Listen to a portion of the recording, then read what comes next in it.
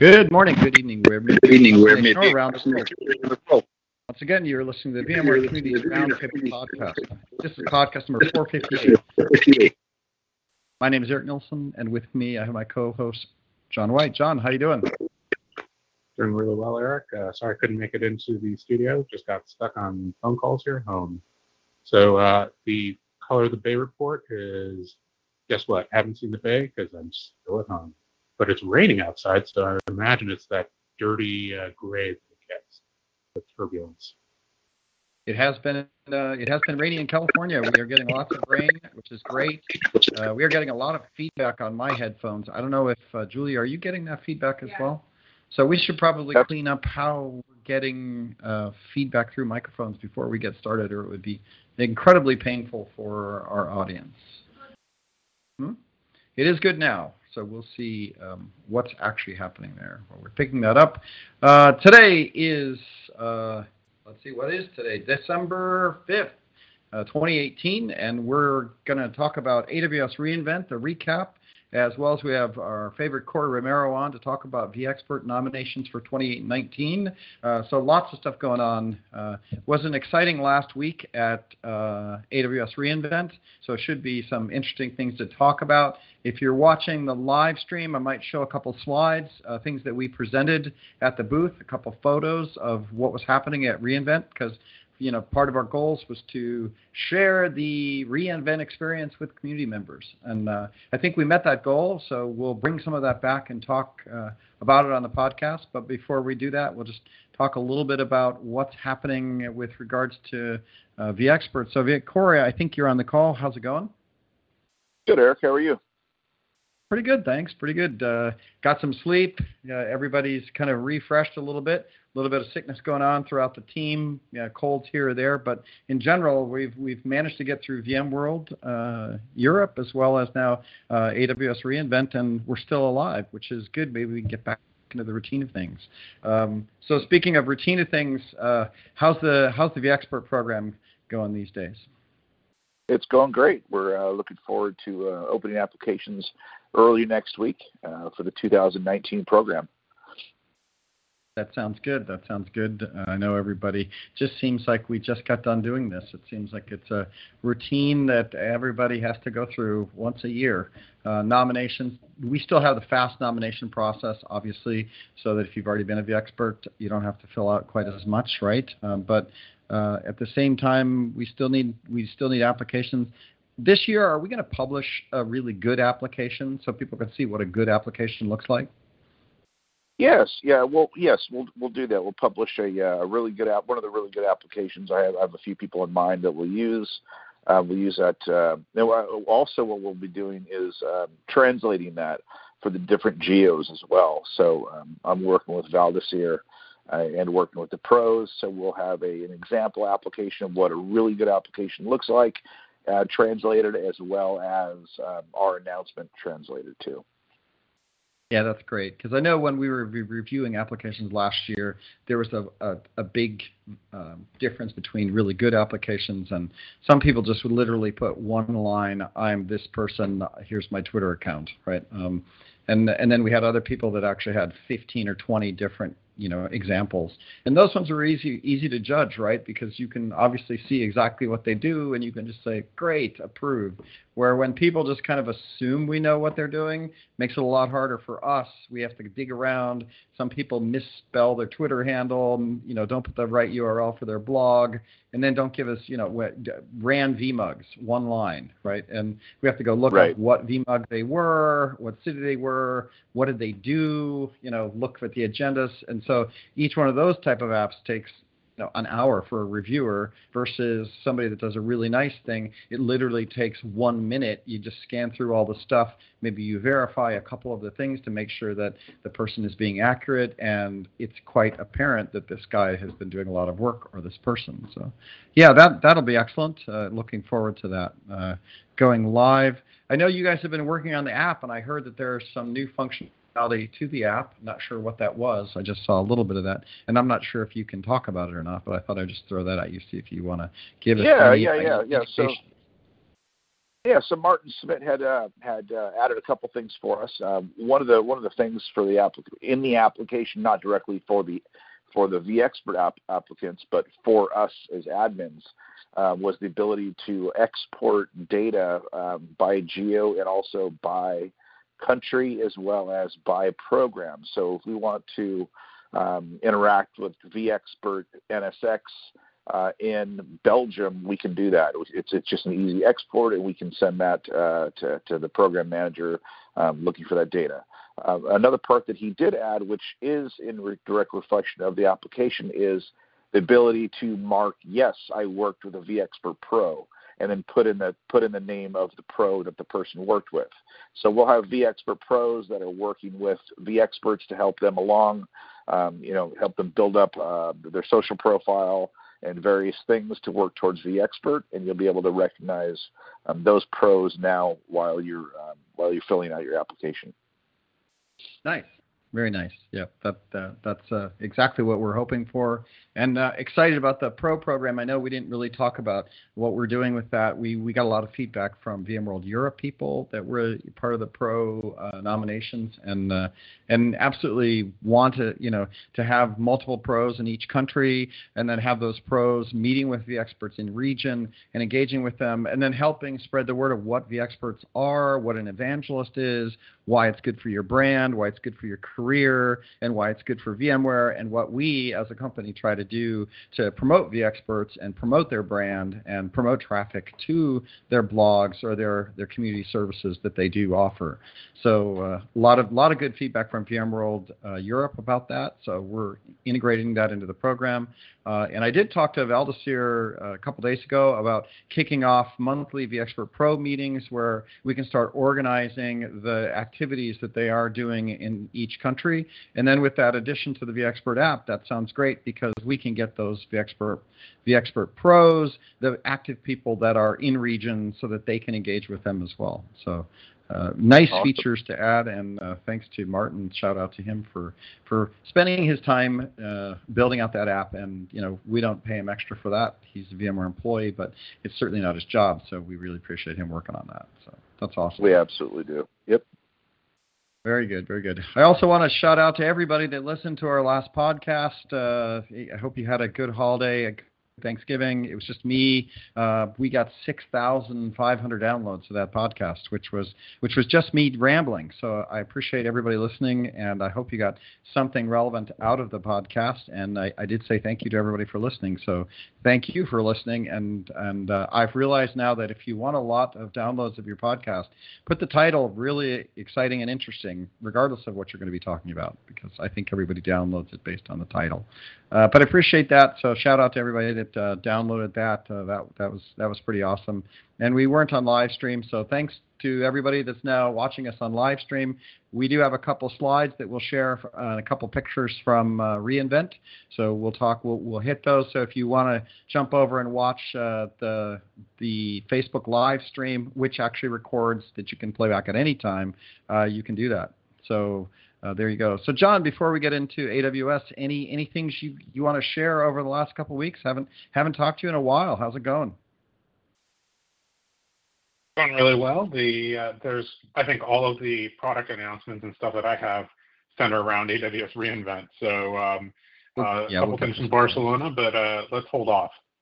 Okay. Yep. That's good. Well, nice to have you on the call, and thanks for muting a little bit there, because I noticed it got quiet, and then there's a delay when we chat, so you're probably unmuting yourself. So I appreciate that. So cool, and hope to see you back in the studio one of these years, which would be really good. I'm sure whatever affliction you have that makes you impossible to be on camera will soon be over, and you'll come back and visit us in the studio. But I'm all right. That's right. Well, by popular demand, we don't have any more room for the "We want John back on camera" letters that are filling up our spare closet. So please come back, get on camera, and say hello. There, I threw your joke back at you. So impressions on AWS. So Corey the social team, Tommy Barry, Crippa, we're all and Julia, who was doing our live stream filming. We were all at the booth. It was an amazing conference.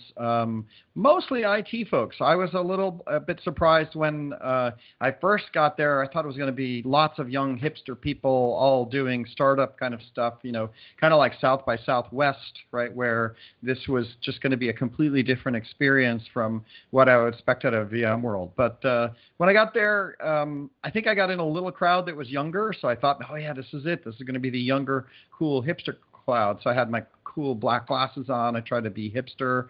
No, not really. But I thought that, but really when you started looking at the audience, it wasn't. It was mostly IT folks. It really did reflect a lot of what you would see at VMworld.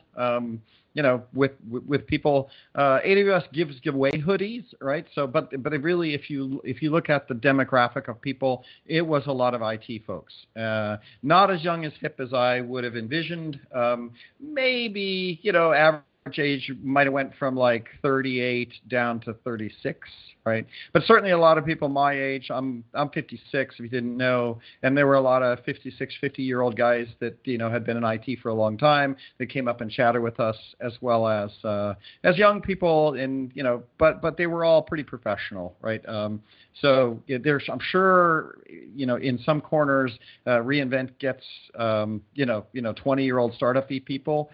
But really what I saw was very much IT-oriented type of folks. So that was a learning for me. Corey, I don't know if your impression was the same, or what you thought from a people perspective, what your impression was there. Yeah, from a people's perspective, I really didn't have, really didn't have anything set in stone of what I thought the age group would be. I was just kind of really unknown.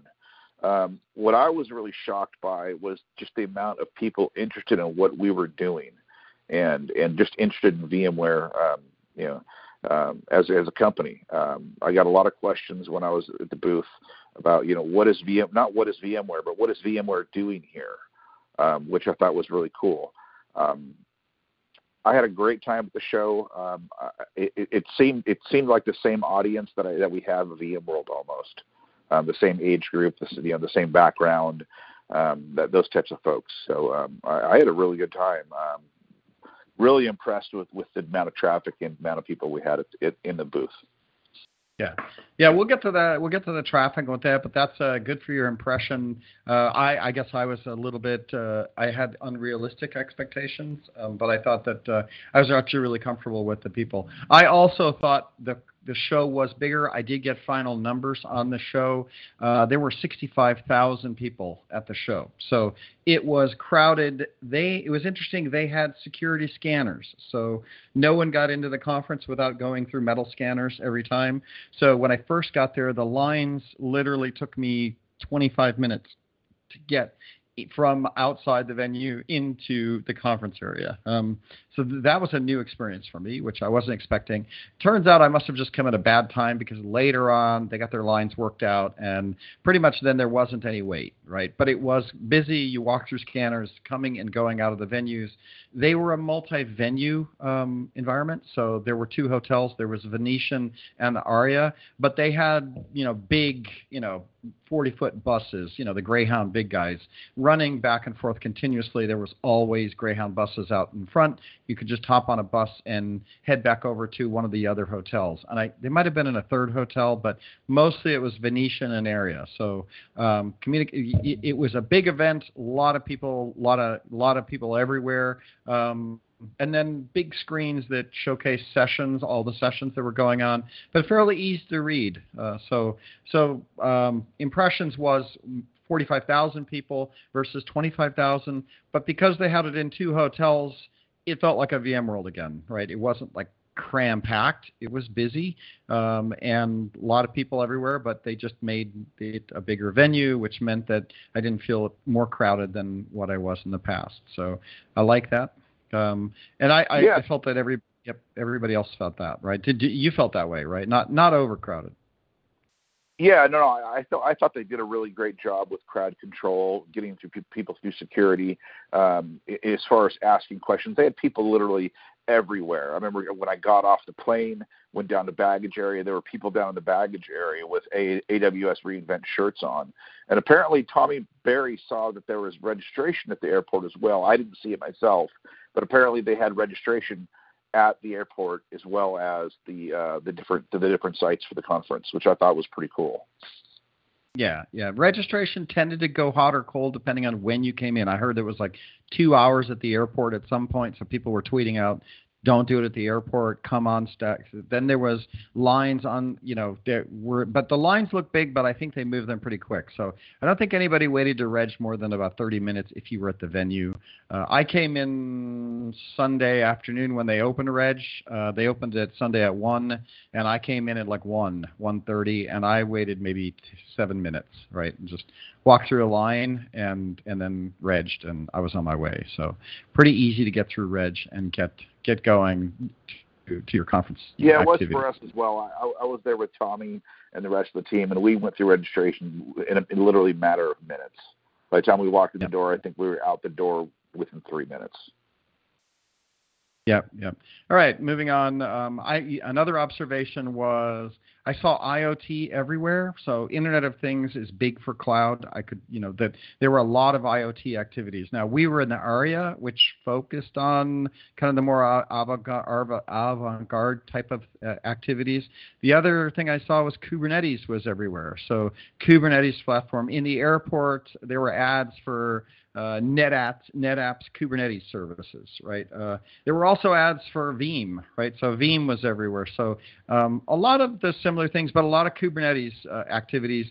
Kubernetes sessions that we had in our VMware code booth were full. So anytime we ran a Kubernetes thing, people found it in Schedule Builder and showed up at our booth. And that was another learning thing, was that we got our sessions in Session Builder from our booth, just like we do for VMworld Europe and US, and that worked. We had people coming going, "Hey, I know there's a session here." They were able to find where we were at. It wasn't hard. We were in the quad, so I was particularly happy with their mobile app, which allowed you to search on sessions, and we had them all under there as VMware code. So, but Kubernetes, IoT, and then a lot of services, lots of software services. AI was big. Machine learning, responsive learning, I think they call it RI. That was also big. So a lot more application software services at the place as to be expected. I think everybody knows that AWS tends to work with the people up the stack a little bit. And there were certainly sessions, when I scanned through sessions, there were sessions that were university researchers looking at big data, right? And how big data was used. And they were very specific around the application instances. So a little bit different from VMworld, where a lot of our sessions are really infrastructure focused. And yeah, we do some big data things, but maybe there's a handful of those. Where what I saw at reInvent is a lot more sessions specific to applications, and that was interesting. And AWS is doing some of those activities that were very specific around machine learning and responsive learning APIs that they've created that allows you to do this, frameworks that they've created. So a lot of reInvent frameworky type of things there. So that was interesting, just some takeaways. I don't know if you got out to see much else, Corey, with regards to the type of things that people were learning. Did you manage to run into some of the experts? I thought the audience was, I think I saw maybe 10% or less the audience being people that would recognize us as VMware community members. I don't know what you thought with regards to people coming up and saying hello versus all the people that you met. Yeah, absolutely. So yeah, we did have some V-experts hanging out at the booth. Had a couple of V-experts doing some of the talks as well. But yeah, I think there were a total of 8 V-experts that I ran into at the show over there. Right. So, kind of felt VMware. So versus you probably saw 1,000 people at the booth, right? So maybe you ran into 8, right? Which is less than 1%, right? And that was my assessment. Most of the people that I ran into never met them before, didn't know who we were, but really were interested in what we were doing. We got a lot of traction, right? but not our typical audience, right? So less than 1% was our Yeah. audience, and 99% of the people didn't know who we were or what we were, but were very interested. Most people had heard of us, right? But a lot of people are like, well, weren't you just virtualization? So a lot of that kind of stuff. But then we also did announcements. So this gets back to John White, and me and John can talk a little bit about the announcements that people have heard of. So John, if you want to unmute yourself for a little bit, maybe we'll just chat about what you heard. First thing that I want to chat about is Pat was on the keynote stage, and he talked about vSphere running on AWS hardware. I don't know if you heard about that, John, or what your impressions were, but we know that at the show that made a lot of news. Don't know if you heard about it or not. Yeah, absolutely. So we're talking about the Amazon AWS Outposts. So Amazon announced that they're going to be doing on-prem hardware, right? So on-prem hardware, it's something that we had kind of talked about earlier with our Project Dimension announcement, doing edge hardware. Amazon has their own version they're calling Outposts, and we're partnering with them to put VMware Cloud on AWS on top of Amazon Outposts. So, I mean, the two use cases that I can see are, people who have edge compute, out at a remote location or remote office, branch office, where they don't have an IT presence. And it's nice to have some kind of managed hardware, low latency connection to, your actual applications, and then able to put, VMware Cloud on top of that and manage as if it's, the same VMware Cloud on AWS. It just happens to be on-prem. And then the other use case is, just where you can't or don't have an IT presence. So you might have a major installation, but you don't have the ability to spin up an IT presence there. Maybe it's in a different country, who knows. But those two, use cases are what pops into mind right off the bat. It seems like a pretty exciting announcement, actually. Yeah, I was wondering also if use case might be just where I want the same exact hardware in a hybrid cloud environment. So, we support hybrid cloud. We support vMotion from your data center over to AWS.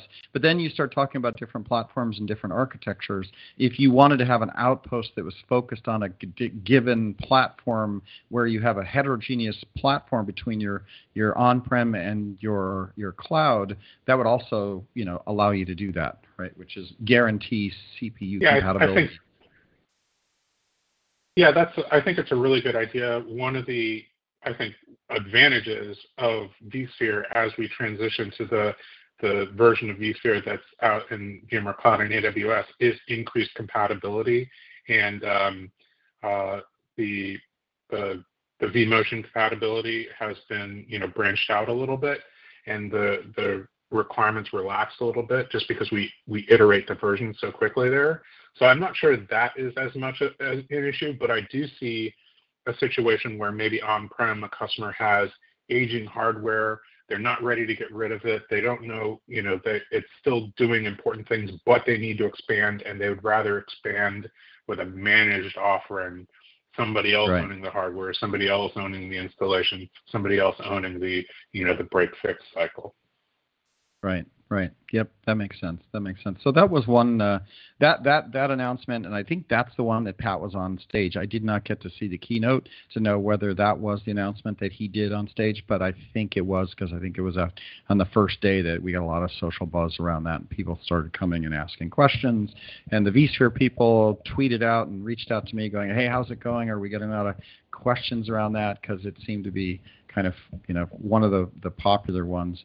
One of the questions I got from some community members is, what does Dell think about this, right? Because doesn't Dell sell hardware, and aren't we owned by Dell? So I didn't really have an answer for that, other than I think Dell is happy that we're selling more vSphere, because we announced our numbers and those look good as well. So maybe they're happy with the fact that as long as the Dell Technologies is involved in the conversations, everybody seems happy. But we did get some of those questions. What does Dell think about AWS getting into the hardware business?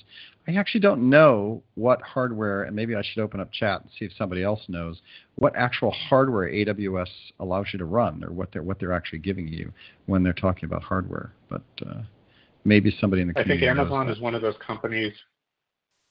Yeah, in AWS, they buy, on a global scale and in such quantity that I think they actually go directly to the original device manufacturers, and they purchase custom hardware. So, rather than a Dell and HP or even a Supermicro, I think they're going to Foxconn and saying, here's our board design, or, collaborating on a board design, collaborating on the chassis, and then it's just contract manufactured for them. That's the scale that they're at. Yeah, yeah, I know that's Google, what I heard as well. It's Amazon's design and a third party building it. Okay, right. So Dell probably shouldn't be happy about that, but yeah, that's life in cloud, right? So everybody, frenemies, everybody doing certain parts of the business. So that was an interesting, definitely an interesting announcement that happened. John, I don't know on your side if anything else was interesting. I know one other one we can talk about is the ARM cloud, since we were showing ESX on Raspberry Pi. We did those demos. We also had Raspberry Pis everywhere with ARMs, and we were talking about IoT sensors and that stuff, which we'll talk about in a little bit. But that was the other announcement that made some news, was the ARM cloud that AWS announced. So we'll talk about that. But don't know, John, if there was any other things that you heard out of that we might not have heard because we were running the booth. Yeah, ARM Cloud, I think, is specific to Amazon. I don't know that we have a play there, although it is interesting that we have, vSphere on ARM that was, softly announced at both VMworlds this year. So, maybe that was part of the motivation behind it. Who knows? The other announcement I think that we had at reInvent was VMware Cloud Foundation for EC2, which I think they said, again, it's probably not delivered until maybe the latter half of calendar year 2019, or, there's probably no firm date, but it looks like a combination of NSX capabilities, cloud health capabilities, our cloud management, and Wavefront all being delivered for native EC2 workloads. So, completely independent of vSphere and our hypervisor. If customers are using EC2, then we'll be able to deliver a suite of combined solutions to help them own and operate and manage those EC2 workloads. Pretty interesting. Yeah, that makes sense. I had not heard that, but that's kind of how we approach the marketing at the Code Booth, right? If you look at our sessions, we focused mainly on things that ran native on EC2, right? Like Wavefront, also Kubernetes. We have the VKE, which has now been rebranded Cloud VKE, I think, or PKE. So Cloud PKE, Cloud. PKS Cloud, sorry. And so we focused on Kubernetes on cloud. We focused on Wavefront. We focused on Cloud Health, and a couple other of our cloud services that then you could run without needing that. But it's never been bundled. Those are all separate products that you go get a Wavefront, you go get PKE. Those are all now. Sounds like that announcement is bundling them and allowing them to run in their own environment on EC2. Is that correct? Exactly. Yeah. Okay. That's cool. That's a good announcement. And then just talk a little bit about the ARM cloud, just because we were talking about ARM. ARM is definitely one of those platforms that a lot of edge solutions are using ARM processors. So we talked about Honda, Toyota. You drive in 2022. You're going to have sensors in your cars. All cars sold in 22 from those vendors will actually have sensors that when you drive into the dealership, the dealership will have ARM-based solutions on-prem it will, interact with the car and collect all that data, move that data back up into the cloud, obviously provide diagnostic applications and service applications to manage those cars. And it's kind of like when you hear Tesla doing an update to their car OS, right? It's the same kind of principle. And a lot of that compute workload is being done on ARM, and the sensors are being done on ARM, and the car CPUs are ARM CPUs. And so when you start looking at that workload and the various building management systems and other kind of IoT sensor-based systems, which VMware gets into provisioning, so we manage and provision through some of the stuff in Atlanta. I forget the product name, AirWatch. So AirWatch does management of that, and our desktop AirWatch solutions will now manage those pieces, and we also have IoT Pulse that gets into the management of those devices. That's all ARM-based solutions. And at the same time that we're showing this and showing edge computing in ARM and talking about ARM and demonstrating that, in fact, we are putting ESX on ARM for that exact reason, not for Raspberry Pi, but for bigger ARM solutions, right? Bigger ARM boxes, which I talked a little bit about the last podcast. Lo and behold, Amazon announced ARM-based CPUs in their cloud. So if you wanted to move some of the edge, which is kind of odd, but allow edge-based computing to be moved up into ARM, you can stay on ARM and do that. And guess what? ARM is here to stay. And if I were Intel, I would be getting a little nervous about ARM's extended reach back up into big server data centers, which ARM CPUs now are getting multi-core. 8-core ARMs are normal. I think your phone has 8-core these days, an iPhone ARM. ARMs are different, made by different chip manufacturers. It's a standard, but nonetheless, they're out there.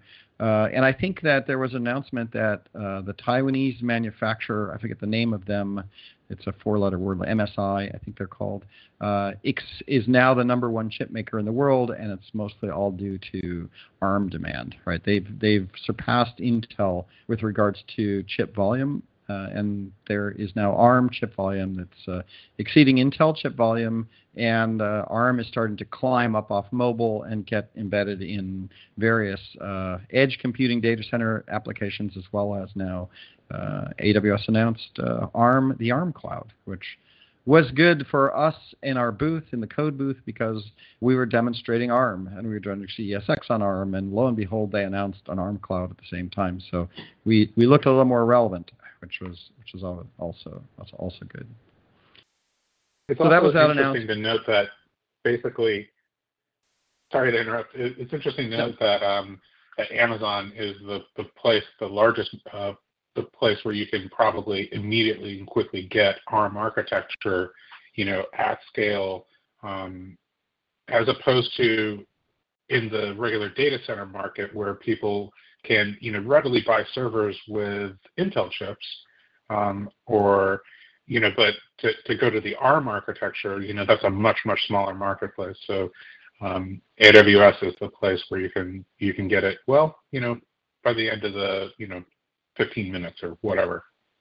Yeah, I agree. I mean, in fact, my takeaway from all of this is that if I were anything new, building out new apps or new environments, I would certainly look at all the solutions that AWS and VMware offered with regards to connectivity, management, security. I felt that AWS is pretty new and doesn't really know what they're doing with regards to data center operations and high availability, and you can't upgrade everything at every minute because some applications require stability and you don't have a lot of time to re-engineer your app every time platforms change. So I felt AWS is a little immature when it comes to that particular space, but at the same time, they offer a lot of capability, right? So I certainly was impressed by everything they had and how many customers they had and what they were doing. And it's clear that VMware needs to be there and needs to be selling and engaging and doing announcements and offering products there. So yeah, that's a good announcement. I had not heard about that one, John. So bundling of our products that run native on AWS EC2. Cool. Right. the ARM announcement. So then I thought we would spend a little bit of time talking about the code booth and what we did with code and some of the metrics that came out of the show. And so I'll transition to that and let you know. And somebody in chat says Cloud Foundation for EC2. That's the name of it. So cool. So that's the Cloud R bundle on EC2. So good there. Thanks for that. All right, talking about the code booth, it was pretty interesting. We had 3 goals on the code booth that me, Corey, and Tommy, and the whole team kind of had. Goal number 1 was outbound awareness in the social channels. So we wanted to let everybody know that, hey, we are going to take community into AWS, right? That we see a hybrid cloud, we see a hybrid community, we see VMware community being part of the AWS ecosystem, and that we were going to make an investment to be there. And so, we did. We spent a couple $100,000 to have a booth, take V. Brownbag there, Alistair Cook was there, we did code there, and we did the classic community theater with community presentations and product presentations and geeky code presentations. So that was number 1. Goal number 1 was outbound awareness in social channels. And to that goal, AWS put up volumes of tweet per vendor chart, right? And then kind of declared winners. Who is the most tweeted vendor behind AWS themselves? And we took first place. So we were the number 1 tweeted vendor, VMware. We had more social traffic than anybody else throughout the conference. AWS was the only one that had more volume, and so we were happy with that result. In fact, everybody inside of VMware is happy with that result. Partly because obviously Pat was on the keynote. We announced Outposts, the announcement, which also got a lot of traffic. So VMware got a lot of traffic there. But the community booth, VMware Community, got position number 4. So VMware got position number 2 overall, and then VMware Community got position number 4. So if you combine those two, we outpaced everybody. So thanks to the community for retweeting us and engaging in the conversation, because from an outbound awareness in the social channels, we owned the event as a vendor, which is all you can ask for. So that was pretty good. So John, I don't know if you saw any of it or not, but we definitely tried to make a lot of noise on Twitter and the social channels. Oh my goodness. You're asking if I saw your guys' booth presence on Twitter and the social channels? Of course I did. It was amazing. There's so many tweets, so many retweets, so many pictures, people visiting the booth, taking selfies at the booth. It was just tremendous. Yeah, and I don't know if that's a mistake. Tommy Berry, my social team, always just says that we push too hard, that we're spamming everybody. But it was fun. We did have a lot of fun doing it, so it wasn't that hard to do that because the booth was packed, and we had a lot of fun with the Raspberry Pis and the sensors, which I'll talk a little bit about here next. But yeah, it was fun. So that was good. So thanks to everybody that retweeted us. And what we're trying to do, I'll talk about goal number 3. But first, goal number 2 was VMware Code signups. We actually wanted to, increase people, get people that are coming to AWS, make them aware of VMware Code. If they're geeky, let them know that we have it. It's a free program, and it will engage with you, and you can learn about our community by joining one of our communities, which VMware Code was there.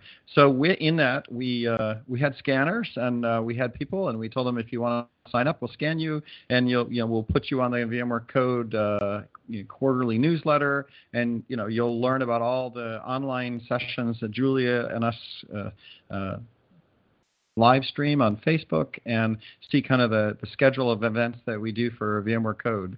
To that, we scanned 2,200 people. So, and if you think we were only there for 3 days, that meant we were there for 3 days and 3 hours. Monday night was a 3-hour session.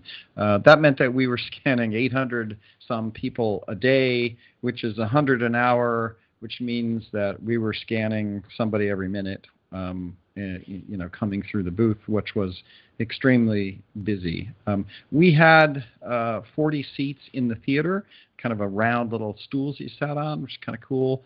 And I think we, scanned 40 seats, 40 sessions would give us 1,600 potential slots over the course of the 3 days or 3.25 days. And they were full, mostly full, standing room only a lot of the times. Everybody was in a seat, plus we had 20 people deep watching some of the sessions, which was a lot of fun. And everybody that came and did a presentation was like, wow, this is great.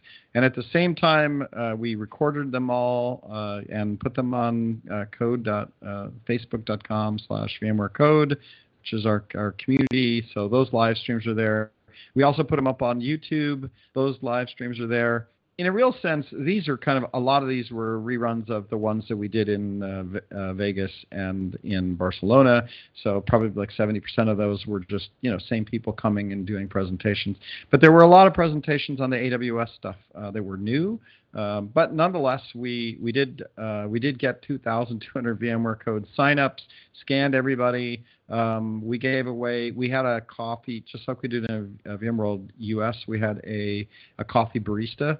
I think we did 1,200 cups of espresso during the show, which meant that there was always a line. Sometimes there was a line 8 people deep, right, to the espresso machine in our booth. And then we gave away 2,000. I think I brought 2,000 Raspberry Pi sensors to the activities, and we gave them all away. I think I had 100 joystick sensors left, but basically gave away 1,800 or 1,900 Raspberry Pi sensors to those who showed up at the booth. We had the tables, the makerspace tables, and the code where people were doing the labs. And if you basically hung out and did the labs and got your sensors running, at the end of it, some of these people would stay there 2 hours working on their makerspace, getting sensors working. If you got them working and you were hanging out with us, we would give you a free Raspberry Pi. We didn't publicize that, but we gave away 50 Raspberry Pis during the event, which was also fun because guys that came, did the hang out with us, got to know us, learned about VMware Code, learned about ESX, did watch multiple sessions, got multiple sensors, and then came to the tables and hang out.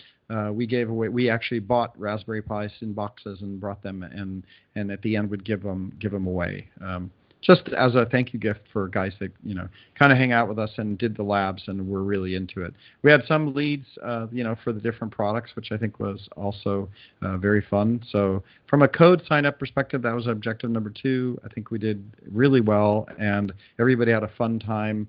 It taught everybody that was there that VMware is from the edge all the way up into hybrid cloud and cloud environments. So a lot of people that came went, "Wait, I've heard of VMware, aren't they virtualization?" And it gave us a good chance to give them the narrative of what VMware has endpoint to endpoint, from AirWatch, device management, automobile management, to Wavefront, who does Lyft data analysis. So Lyft uses Wavefront to upload data from their drivers, and then they write function calls against that data to change pricing and other things. I don't know what they do, but they write function calls to manage their data through Wavefront, which is our product that runs on AWS. So cool narrative. 2,200 people through the booth. If you look at that was a solid number 2 goal. And in fact, I think the VMware booth, which was heavily invested in, probably got similar numbers, right? So we, as a community code booth, Geeky, probably got the same numbers as a booth that probably spent $1 million to get everybody there and run that booth in the Venetian, versus we were over in the area. And so power to the community and power to just that. I would also say goal number 3 was get our community members exposure and bring the community to reInvent and teach people what community meant. And I think that about 50% of my time was explaining to people what it meant to be in a community and what community had as an advantage, and how we had big community, how we had the expert program, what it meant for V Brown Bag, who was V Brown Bag. We had V Brown Bag stickers we were handed out. We had code stickers we hung out. We ran out of all stickers. By the time we were done, we had given out. I think Alistair, had bought a couple thousand stickers, and they were all gone. All our code stickers were gone. But we did bring the community, and we explained to people that hadn't really been in community what community was about, right? So that was also that was our goal number 3, was to bring community and then expose all of our community listeners and all of our community to a hybrid cloud environment and what it meant to be in community with AWS and the services that we offer, and engaging with AWS community members. And I think that was also successful. And part of this podcast is to at least take everyone that's listening to this and expose them to AWS reInvent. So if you haven't been there yet, at least you'll get some sense of what that was like, and the audience members and who was there. So I thought that was good. And John, I don't know, sitting aside, you didn't get to go. I don't know if you've felt like you at least got a heavy exposure to what reInvent was like as a listener. Yeah, I have to say that it watching all the social coverage, and by the way, I did not feel spammed at all. It felt very organic. It felt like people were, suddenly tripping across the code booth at reInvent and letting everybody know. It felt it was really cool. It didn't quite feel like being there. Of course, nothing is. But the fact that people were able to go and experience it, and I got all these pictures of people working on the code projects, and really, I think engaging with Amazon and VMware and Amazon's partnership, and feeling positive about it, like that, I felt very reassuring to me. And I don't know, I felt reinvigorated, and I think I made a promise to myself that I'd find a way to get to reInvent next year. I have several customers who are engaged with Amazon. I don't think they went, but maybe I'll talk to them and we can all go together. Yeah. I think it was one of these things that I would now balance my investment. My poor little community budget, which actually is pretty big these days. I say $200,000. That's a big, large number to go to AWS reInvent. But I would balance my budget for the 3 events now: VMworld US, VMworld Europe, and AWS, and then might have to even look at other cloud offerings and see where they're, because I think the hybrid cloud environment is here to stay. Cloud services are here to stay, and it's going to be a mix of our portfolio, which I think it's good for all of us to get exposed to and engage with. And I think there's a lot of opportunity to engage with people that haven't seen community yet and what it's like. And there's a lot of people there that could use some enterprise experience. So should be some opportunities for us. Yeah. Right? Yeah. Eric, cool. I have a question for you. If it's not too forward, have you been getting any pressure to having a presence at Microsoft Ignite? I know that's like early November next year. Yeah. But I did get people reach out to me and say, "Hey, do you want to go?" So not so much pressure, and in fact, I didn't get pressure to go to AWS either. I felt pressure to go there and make sure that we engage and get our community members there. I think that, it was on my radar. We did have some conversation about it. A couple of people came to me and said, hey, there's an opportunity to go to Microsoft and engage with them. Haven't done it yet, but I certainly, from my experience with this, I thought that I should go back and look at all, Microsoft and Google and see where we want to spread some investment there. It was learning for me, and it was such a positive experience. I would think that we'll look at 2019 and figure out if we want to go some other places. Yeah. So good point.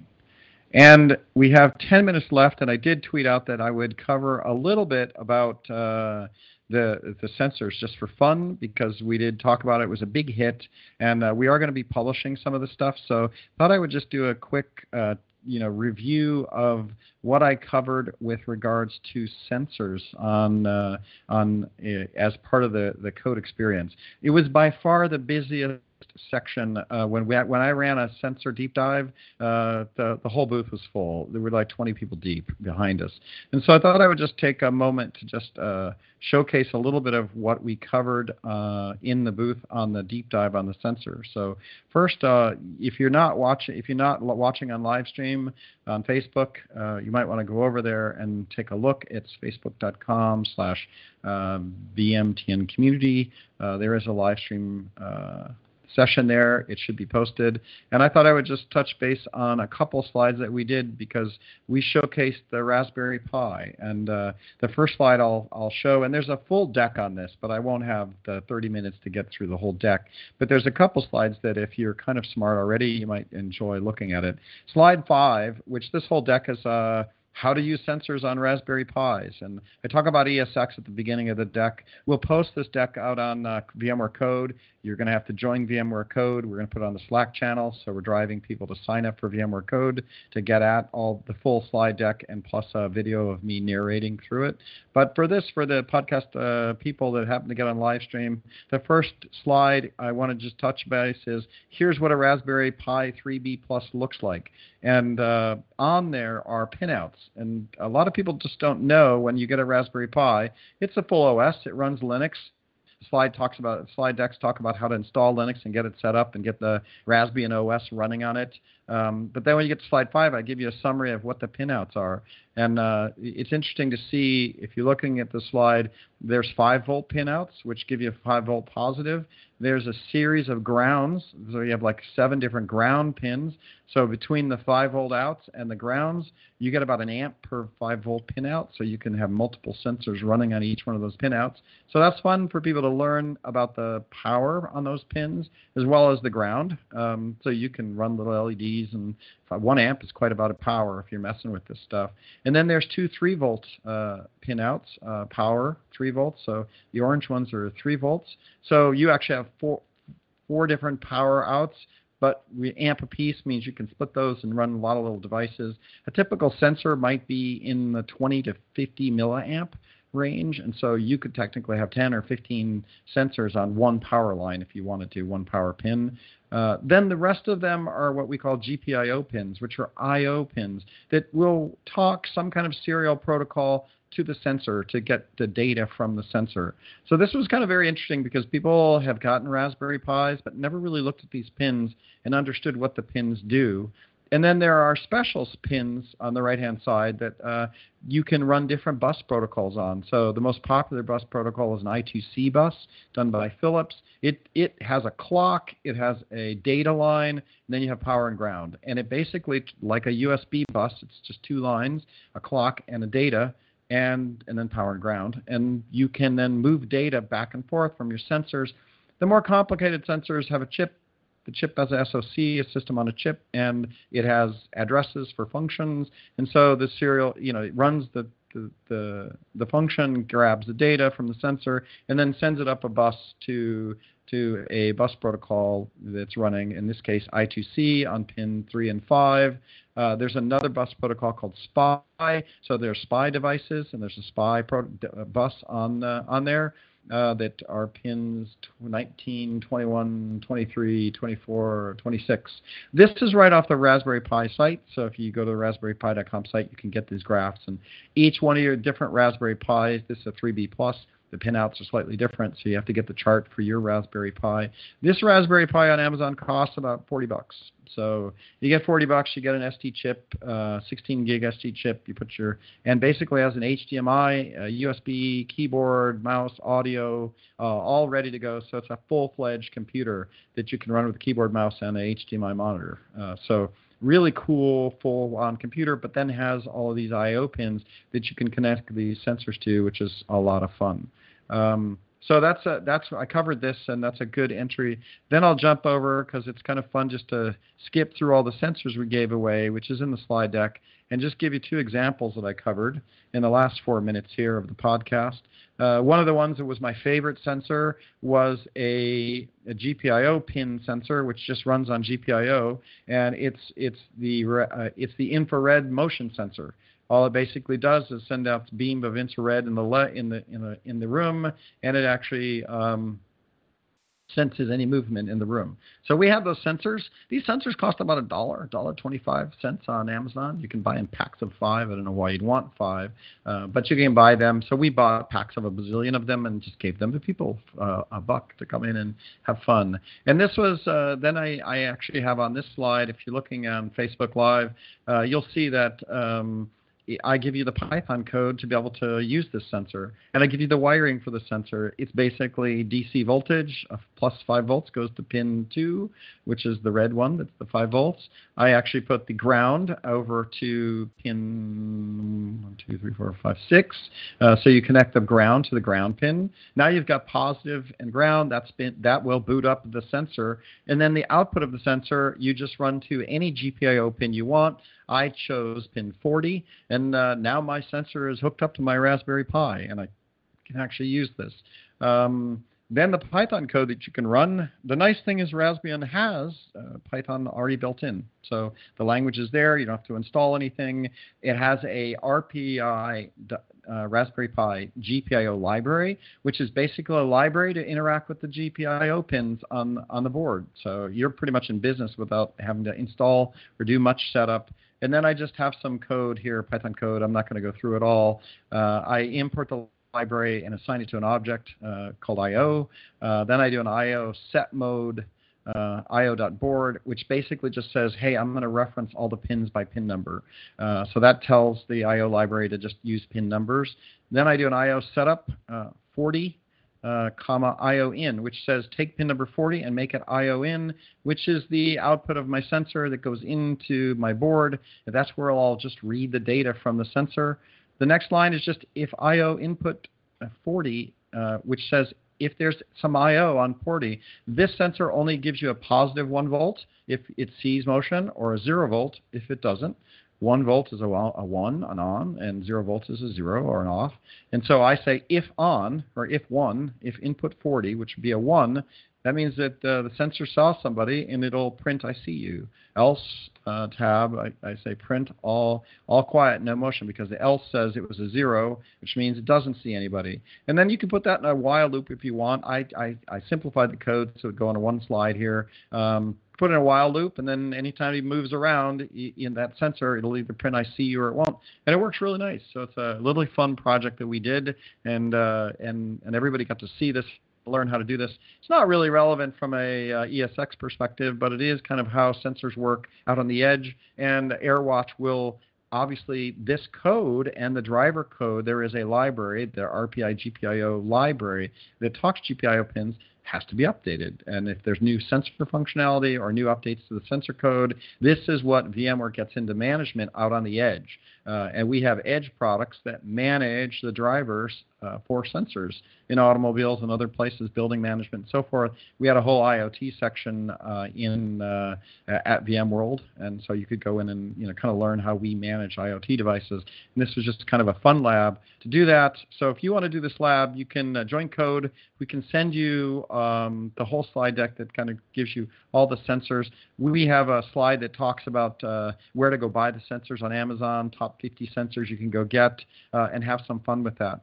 And the only other slide that I would cover, I think we're at the top of the hour, was we did the next slide. We had a self-paced I2C sensor, which is a bus sensor, which means you have to actually install a library for the particular chip that's on this sensor, because the chip is a complicated chip that talks through a bus. So there's a little bit of how to install the Python library. Once you get the Python library installed, you wire the sensor up. This is a $5 sensor, the barometric pressure sensor, or BMP280. It's famous. It'll give you altitude, temperature, and pressure. So a lot of fun to do this. you have to do a little bit more work on installing some stuff here in this example. You have to create the bus and then pass the bus into the BMP280 library. Once you do that, you can just read and write the pressure, temperature, and altitude or you read it from that sensor using that BMP280 library that you set up. And it just talks through the pins and works. I've done this one. It works. Turns out there's a bug in my slide if you're listening and you actually go get this. Oh, no, where you say user bin Python to run your app. If you write this code, you have to run it with Python. This requires Python 3, and the default on a Raspberry Pi, Raspbian OS is Python 2, and it will not work. You actually need to run Python 3, or make the Python link to Python 3, not Python 2.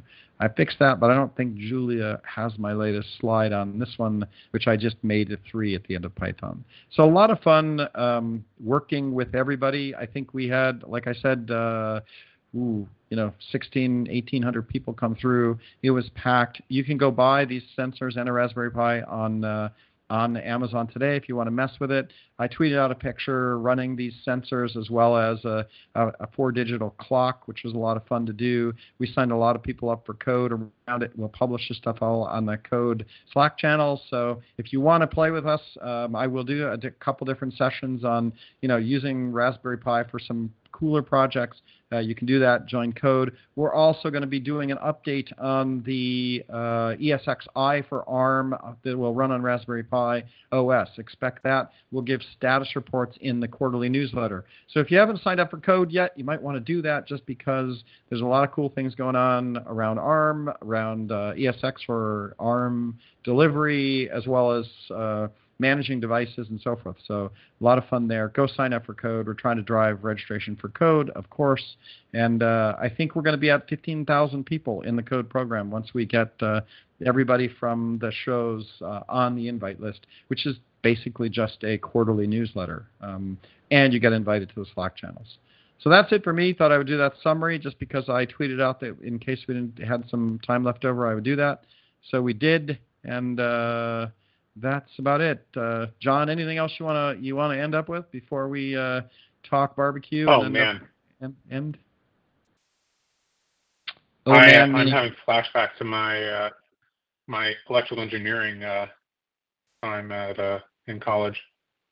Oh, very, very good. I'm impressed. Yeah. Exactly. I have to say that it looks really exciting. I'm looking forward. I bought mine while you were talking, so oh yeah, a little bit behind the scenes. I got the timer going with I wish I had given Julia the picture I tweeted out earlier today. I tweeted out a picture of my lab bench with a touch sensor, a infrared sensor, and the BMP sensor all wired up. And then I have a clock with a 4-digit LE running. I had a lot of fun with that. I think I'm going to make a Christmas clock that counts down by the seconds left before Christmas, and then put that baby on my Christmas tree when we set it up next week, because it's a lot of hacky fun, a lot of fun. Yeah, pretty good. Learned a couple things from the community. Thank you for people that gave me community feedback on this when people were following along. I learned that the Raspberry Pi does not do A to D. The Arduinos do A to D. I had that wrong in my presentation because I assumed the Raspberry Pi. I've done a lot of Arduino projects, which is just basically a smaller version of Raspberry Pi with a little microkernel. Turns out the Raspberry Pi chip, when they built it, they cheaped out and didn't put the A to D converter in. So if you hook up a analog out which is a lot of these sensors have analog and digital, the analog sensor, the analog won't work. You need an A to D chip. There is an A to D chip that we were giving away at the booth, so we had them. We just didn't know we needed them.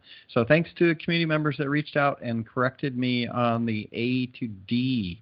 And I built a slide at 4 in the morning Monday evening and came back and presented a little bit more accurately with regards to A to D conversion, which is in my slide deck now. So if you've never done A to D, it's not that scary. It's really easy. There's just a chip, and you hook it up to SPI, and you just run your analog line right in, and the libraries handle it. So a lot of fun.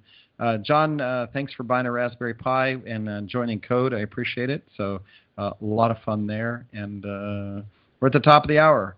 Barbecue. We're coming up into Christmas. Anybody got any barbecued ham techniques for glazing your ham with a little torch? I think that would be called the barbecued ham. But that's the only thing I'm looking forward to. Don't know if anybody else, Wonder Nerd, whether you've got anything going on. I got a good one for you. So this would be a nice snack for your holiday table setting. Barbecued grapes. Oh, interesting. Yeah. Barbecued grapes. Huh. Yep. Do you put a glaze on them, or do you just cook them? You just cook them. I did this about a week before Thanksgiving. I just took a whole clump of grapes, still on the vine and everything, rinsed them, and plopped them right there on the grill. They grill up really nicely and caramelize, so you get a nice caramelization underneath the skin. Taste really good. They get some of the smoky flavor and everything with them, along with the sweet. Wonderful thing. Nice. All right. Well, there you go. That's what it's going to be. Barbecued grapes for today, coming into the Christmas season. We're going to try to get a product guest on next week so that we can get back to some product discussion, because we had a lot of community discussion going on the last month and a half. Thanks for everybody listening. Appreciate it. 6,000 downloads. Holy smokes. That's a lot. That even beats the John Troyer record of 5,800. So thanks for everybody doing that, and we'll be on here again next week. Until then, hope everyone has a fantastic rest of your day. And with that, we will say goodbye.